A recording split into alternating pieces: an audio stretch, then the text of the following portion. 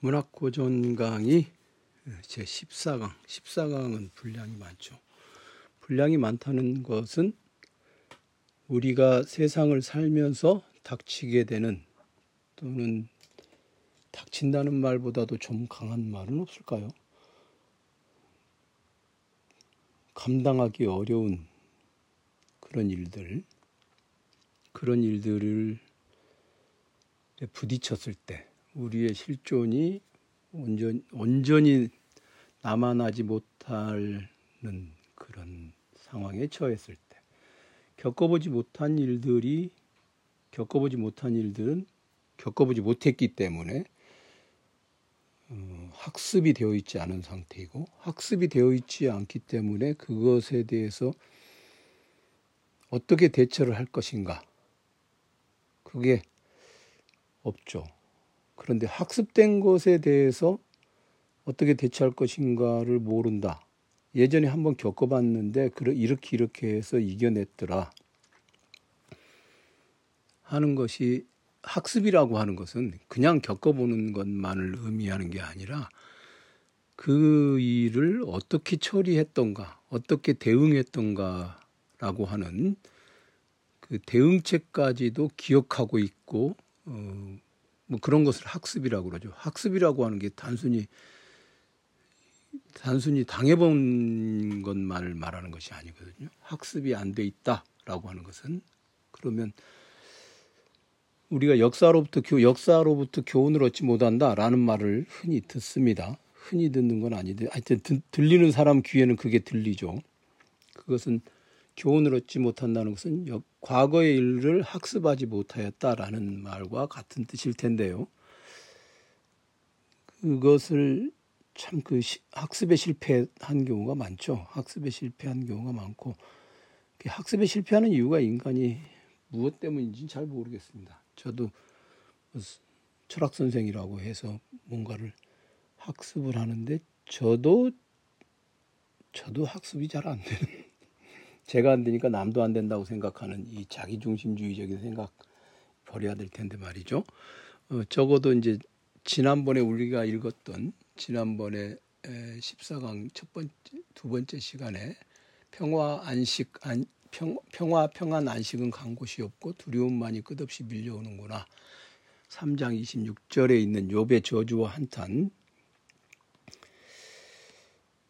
그러고 나서 이제 그에 대해서 엘리바즈가 인과응보에 대한 얘기를 하고, 그 다음에 빌닷도 인과응보를 얘기하고, 소바르도 그 얘기를 하는데, 오늘은 이제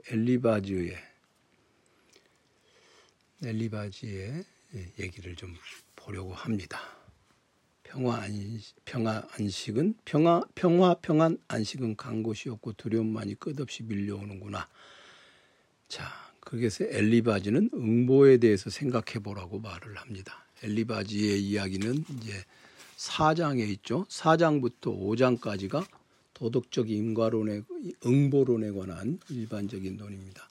지금 욥은 곧바로 당하고 있는 상황이고, 그 다음에 엘리바즈나 소바르나 빌닷은 한 발 물러서 보는 사람이죠. 어떻게 보면 당하고 있는 사람의 입장에서는 한 발 물러나서 이렇게 저렇게 구경하면서 훈수 두는 사람이 못마땅할 수가 있는데, 그게 못마땅한 것인 건 맞아요. 그러나 사람은 그런 못마땅한 것을 이렇게 보고 닥치기 전에 한 번은 그런 일을 생각해 볼 필요도 있겠죠. 그래서 욥에게 와닿지 않을 거예요. 이 엘리바즈 주장의 핵심은 다음과 같습니다. 151페이지에 욥기 4장 8절에 땅을 갈아 악을 심고 불행의 씨를 뿌리는 자는 모두 그 심은 대로 거두더군. 자, 이게 정말 동서고금을 막론하고, 정말 동서고금을 막론하고라는 말을 자체를 제가 잘 안 쓰는데, 이건 정말 틀림없는 널리 퍼져 있는 얘기죠. 뿌린 대로 거둔다. 일반적으로 알고 있는 도덕적 인과응보론입니다. 이런 것을 갖다가 촘촘하게 이어서 논변을 만들면 바로 이제 그 그 불교에서도, 그러니까 제가 여기서 불교 얘기를 하는 이유가, 지금 불교 얘기를 꺼낸 이유가, 이 지금 욥기라는 텍스트는 구약 성서에 들어있는 것이고, 구약 성서에 들어있는 것이니까 당연히 흔히 우리가 말하는 서양의 전통 속에서 나온 얘기다라고 생각하기 쉬운데, 그 이스라엘이라고 하는 지역, 그리고 이 욥기 텍스트가 아주 먼 옛날에 만들어진 건 아니잖아요. 이른바 헬레니즘 시대에 만들어졌다고 앞서 말씀드린 욥기 텍스트 자체에 대해서 마크 레리모의 얘기를 가지고 책을 얘기하면서 그런 말씀 드린 적 있죠. 그런데 그 지역은 뭐 아시아다 아니다라고 하는 것 자체가 사실 아시아다, 뭐 여기는 뭐 유럽이다. 유럽이라고 하는 곳은 하나의 중세를 지내면서 유럽이라고 하는 것은 자기네들이 유럽이라는 정체성을 가진 바가 있긴 있어요. 그런데 아시아 사람들은 사실 그건 없죠. 아시아 사람들은 그거 없습니다. 적어도 여기 지역에 있는 사람이 뭐 서양의 사고방식이다라고 말하면은 딱 들어맞는 얘기는 아닐 것입니다. 서양의 사고방식이라고 일단 간주한다 하더라도 이 지역에 있는 사람들도 도덕적 인과론에 대해 인과응보론에 대한 얘기는 받아들이고 있죠. 인과응보라고 하는 말 자체가 불교에서 많이 쓰고 있는 얘기잖아요. 인과, 원인과 결과, 원인에 대해서 결과가 나온다. 응보, 마땅히 대가를 받게 된다. 그런 얘기죠. 이게 바로 이제 불교에서 연기설이라고 그러잖아요. 뭐 딜레이 시킨다가 아니라 뭔가 원인이 있어서 원인이 커넥션 이어 붙여가지고 그 뭔가 일어난다. 무수한 연세가 원인과 결과에 무수한 연세가 있어서 그것이 바로 이제 연기설이죠. 계속 원인과 그것에 상응하는 것, 이런 것들이 퍼페추얼, 끊임없는, 컨시스턴스가 아니라 컨시스턴트라기보다는 끊임없는 커넥션이 사태가 발생하는 것이죠. 그래서 계속해서 이제 이어 붙이는 것인데, 삶과 태어남이 있으니까 죽음이 있는 거 아니겠어요? 너 왜 죽느냐? 왜 죽었느냐? 태어났기 때문에라고 하는 궁극적인 원인으로 밀고 들어가게 되면 애초에 그러면 태어나지 않으면 죽는 일도 없죠. 그래서 저기 석가모니는 그런 얘기를 한 거 아닙니까? 그러면 죽어버려야 되는가? 글쎄요. 그거 참 답을 못 내는 것 같아요. 아무리 그것에 대해서 성찰을 한다 해도 어느 한순간 그 성찰을 멈춰버릴 수 있는 것도 인간이기 때문에 그런 신세한탄 같은 얘기는 그만하고, 이 도덕적 응보에 근거해서 엘리바즈는 온전한 해결책을 하느님을 찾아라 이거죠. 그러니까 요게 이제 우리가 이 지점에서 좀 수긍하기 어려운 게, 왜 하느님을 찾는가 모르니까. 지금 이 욥기에 나오는 하느님은요, 유일신교에서의 그 유대교의 전통 속에서 알려진 하느님이겠지만, 가만히 보면 스토아주의적인, 즉 우주의 법칙으로서의 하느님, 이런 의미도 조금 있어요. 우주의 법칙으로서의 하느님이라고 생각해도 크게 그 인격신으로서의 크게 그 하느님이 아니라 우주의 법칙으로서의 하느님이라고 얘기를 해도 크게 어긋나지는 않을 것 같아요. 크게 어긋나지 않아요. 요게 그래서 이제 욥기나 전도서나 이런 쪽은 유일신교에 대한 전적인 헌신이 들어있는 텍스트들이 아니라는 것을 여기서 설명하고 있는 하느님에 대해서 이렇게 보면 유일신교의 신의 성격을 온전히 가지고 있지는 않죠. 차라리 그 방금 전에 말씀드린 것처럼 스토아주의적인 우주 이성 또는 세계의 법칙, 그런 거와 가깝죠. 엘리바즈라든가 이런 사람들 얘기 읽으면 그 하드리아누스의 해상록, 그 거기에 나오는 그 하드리아누스 회상도 그게 스토아주의적인 스토아주의적인 성격을 가진 텍스트라고 할 수 있으니까 그쪽하고 가깝죠, 훨씬. 그러니까 그런데 지금 여기 엘리바즈는 한 발 물러서서 얘기를 하고 있는데, 당하고 있는 사람 입장에서는 지금 내 몸뚱아리가 이렇게 괴로운데 신에 대해서 생각을 하라고, 이거만큼 무책임해 보이는 조언은 없습니다. 그러니까 엘리바즈가 4장과 5장에서 인과응보를 얘기하는데, 그게 이제 핵심적인 부분이 그거죠. 내가 보니 땅을 갈아 악을 심고 불행의 씨를 뿌리는 자는 모두 그 심은 대로 거두더군. 요 말은 어떻게 보면 욥에게는 당신이 악한 짓을 했고 불행의 씨를 뿌렸다. 분명히 너는 알지 못하는 사이에 그것을 했을 것이다. 그래서 그게 거두어지는 것이다. 그런데 그 원인을 지금 추적해서 알아내기는 곤란한 모양인데, 지금 제정신이 아니니까 그렇기도 하겠지만, 멀쩡하다 해도, 멀쩡할 때는 또 불행이 없을 때는 내가 뭔가 불행을 자초할 일을 하지는 않았을까? 이렇게 또 생각을 하지 않겠어요? 그런 건 생각 안 하겠죠. 안 하니까. 그러니 지금 상황에 이제 이게 참 그래요. 내가 뭔가 잘못한 일은 없을까라고 생각하는 것은 편안하고 느긋할 때는 그런 생각을 안 해.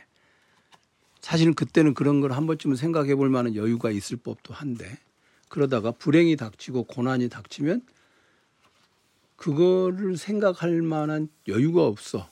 그러니 어떡하겠어요. 결국 나에게 언젠가는 닥쳐올 불행의 원인을 지금 내가 만들고 있지 않는가라는 것은 행복한 시기에는 못하고, 그런 생각은 또 막상 또 불행이 닥쳤을 때는 내가 언젠가 이 불행의 원인이 될 만한 행위를 하지는 않았을까를 생각할 틈이 없고, 이래저래 불행의 씨를 뿌린 것에 대해서 생각할 틈은 없는 거예요. 어떤 경우에든지. 그러니까 엘리바즈의 이야기는 제가 처음에 읽을 때는, 만일 자네라면 나는 하느님을 찾겠네, 모든 것을 하느님께 맡기겠네 라고 엘리바즈가 조언을 한 것이 참 무책임하고 뜬금없다고 생각을 했는데, 지금 곰곰이 생각해 보면 그렇게 경황이 없을 때 무슨 생각을 하겠어요. 그렇게 경황이 없는데 뭘 생각을 해서 뭐 불행의 씨앗을 내가 뿌린 적이 있는가 없는가를 따져보겠습니까? 그냥 다짜고짜, 정말 말 그대로 다짜고짜 하느님을 찾는 것이 가장 적절하지 않나. 원인 분석은 4장 8절, 내가 보니 땅을 갈아 악을 심고 불행의 씨를 뿌리는 자는 모두 그 심은 대로 거두더군. 그 다음에 지금 정신없고 고난을 당하느라고 경황이 없는 욥에게는 아주 딱 들어맞는 대책이라고 하는 게 사실은 하느님을 찾는 것, 그것이 아닌가. 요게 이제 엘리바즈의 도덕적 인과응보론이 맞다 틀리다 이런 걸 떠나서 도덕적 인과응보론이라는 게 어디에나 들어맞을 만한 그럴듯한 이야기입니다. 그러니까 그것이 그것에 대해서 따져 들어가기 시작하면 밑도 끝도 없죠. 원인을 찾아 들어가면 이 우주의 생성 자체가 원인이 될 텐데, 그것에 대해서 이제 예상했던 대로 우리가 짐작하듯이 욥의 반응은 아주 전능하신 분의 화살이 몸에 박혀 나의 영혼은 그 독을 마시고 있는데 하느님의 두려움이 나를 휘몰아치는구나. 이게 도덕적으로 잘하였다 못하였다를 따져볼 경황이 아니고 그냥 두려움밖에 없다는 거죠. 그러니 그 두려움이라고 하는 것이 어떤 얘기를 불러오느냐. 아무 의지도 없어 살아날 길도 아득하고, 그렇게 신에게 버림받았다고 생각을 하는 것이죠. 이게 그래서 욥기가 뭔가 그것에 대해서 엘리바즈가 그렇게 말했을 때, 만일 내가 만일 자네라면 나는 하느님을 찾겠네. 모든 것을 하느님께 맡기겠네. 이렇게 말했을 때 욥이 지금 하느님을 찾는 건 무책임한 행위 아닌가? 우리가 내가 과거에 불행의 씨를 언제 뿌렸던지를 한번 생각을 해보고 온전히 이 고난의 책임을 나에게 귀속시켜야겠네 라고 말하는 것 자체가 사실 인간답지 못하잖아요. 인간이라면 그렇게 하기 어렵겠죠. 저는 좀 그러고 싶은 경우가 많은 것 같아요. 이렇게 생각해 보면 나는 어떻게 할 것인가? 고난이 닥쳤을 때 한번 이 시점에서 멈춰서 생각해 볼 만한 텍스트 아닌가 싶습니다. 어떤 사태가 벌어졌을 때 이건 도저히 내가 그 원인을 규명할 수도 없고 규명할 수 없으니 그것이 나로 인하여 생겨난 것이라는 판단도 할 수 없고 그럴 때는 판단을 중지하고 그 누구에게도 탓을 돌리지 않고 심지어 신에게도 뭔가를 갈구하지 않고 내버려 두고 그냥 당해버린다. 그게 스토아적 현인이겠죠. 그죠? 그게 스토아적 현자들의 태도 아닙니까? 그러면은 그게 고요함이고 인간 같지 않죠. 그러니까 사람은 하느님 잘못했습니다. 제가 모르는 잘못을 저지른 모양이에요. 이렇게 하는 거. 그게 이제 울부짖고 그래서 마음의 위로를 얻었더니 신께서 나를 용서해주고 위로해주셨다라고 말하는 게 좀 어떻게 보면 나쁘게 말하면 광신이고 좋게 말하면 그게 건강한 신앙인의 태도일 테고 철두철미하게 원인을 캐물어서 어디에다가 책임을 귀속시킬 것인가. 라이어빌러티, 이 책임, 법적 책임도 되지만 밝혀질 수 있는 어떤 그런 책임도 되겠죠. 유한 책임이라고 그러잖아요. 그걸 라이어빌러티. 그러니까 그것을 찾아내는 것이 인간다운 것인가. 그리고 그걸 찾아낼 수가 없다. 그러면 고요하게 앉아서 명상을 하는 것, 컨템플레이션, 즉 그 사태를 관상하는 것. 이게 이제 스토아주의일 텐데 그게 인간다운 것인가? 그거는 잘 모르겠습니다. 그래서 이제 욥의 반응은 철저하게 우리가 이른바 헛다운표를 붙여서 인간적인 태도인데 그것에 대해서 소바르는 인간은 신에 대해 알 수 없으니 전적으로 수동적인 태도를 가져야 한다. 그렇게 말을 하죠. 소바르의 태도는 원인을 찾을 수도 없다. 인간은 신에 대해서 알 수 없으니 전적으로 수동적인 태도를 가져야 한다. 이렇게 말하는데 신에 대해서 알 수 없다라고 하는 말은 여기서는 꼭 무신론자, 불가지론자의 논변이 아니라 이런 게 이제 그 궁극적인 원인에 대해서 인간은 알 수 없으니까 수동적인 태도를 가져야 한다. 그래서 저는 그 소바르의 얘기, 자네가 하느님의 신비를 파헤칠 수라도 있단 말인가? 전능하신 분의 무한하심을 더듬을 수라도 있단 말인가? 라고 하는 11장 7절의 요 말을 책에는 이게 인간과 절대자인 신과의 관계라고 이제 해명을 해두었습니다만은 다른 한편으로는 이게 하느님의 신비라고 하는 게 우주의 법칙이라는 말로 이해할 수도 있지 않겠어요? 자네가 우주의 법칙을 파헤칠 수라도 있단 말인가?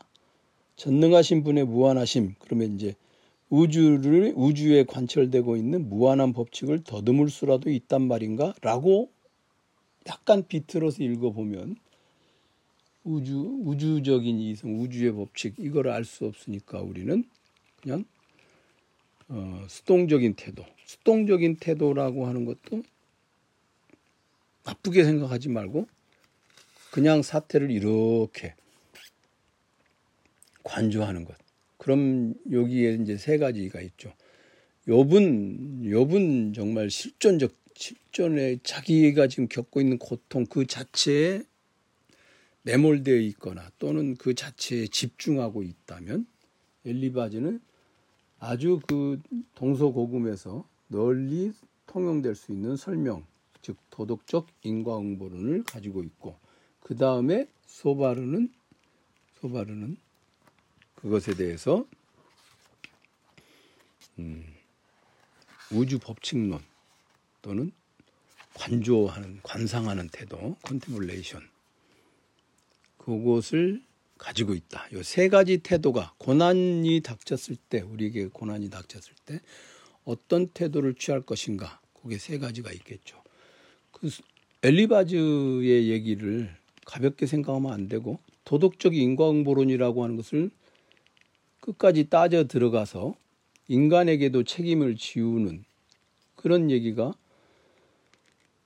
저거죠. 부처님 말씀이죠. 인간에게도 책임을 지우고. 우주의 법칙이 있기는 하지만 인간도 그것에 완전히 수동적으로 있는 것만은 아니다 라고 하는 것이 부처님 말씀이니까 요 세 가지 태도가 여기에 이 부분에 나오겠습니다.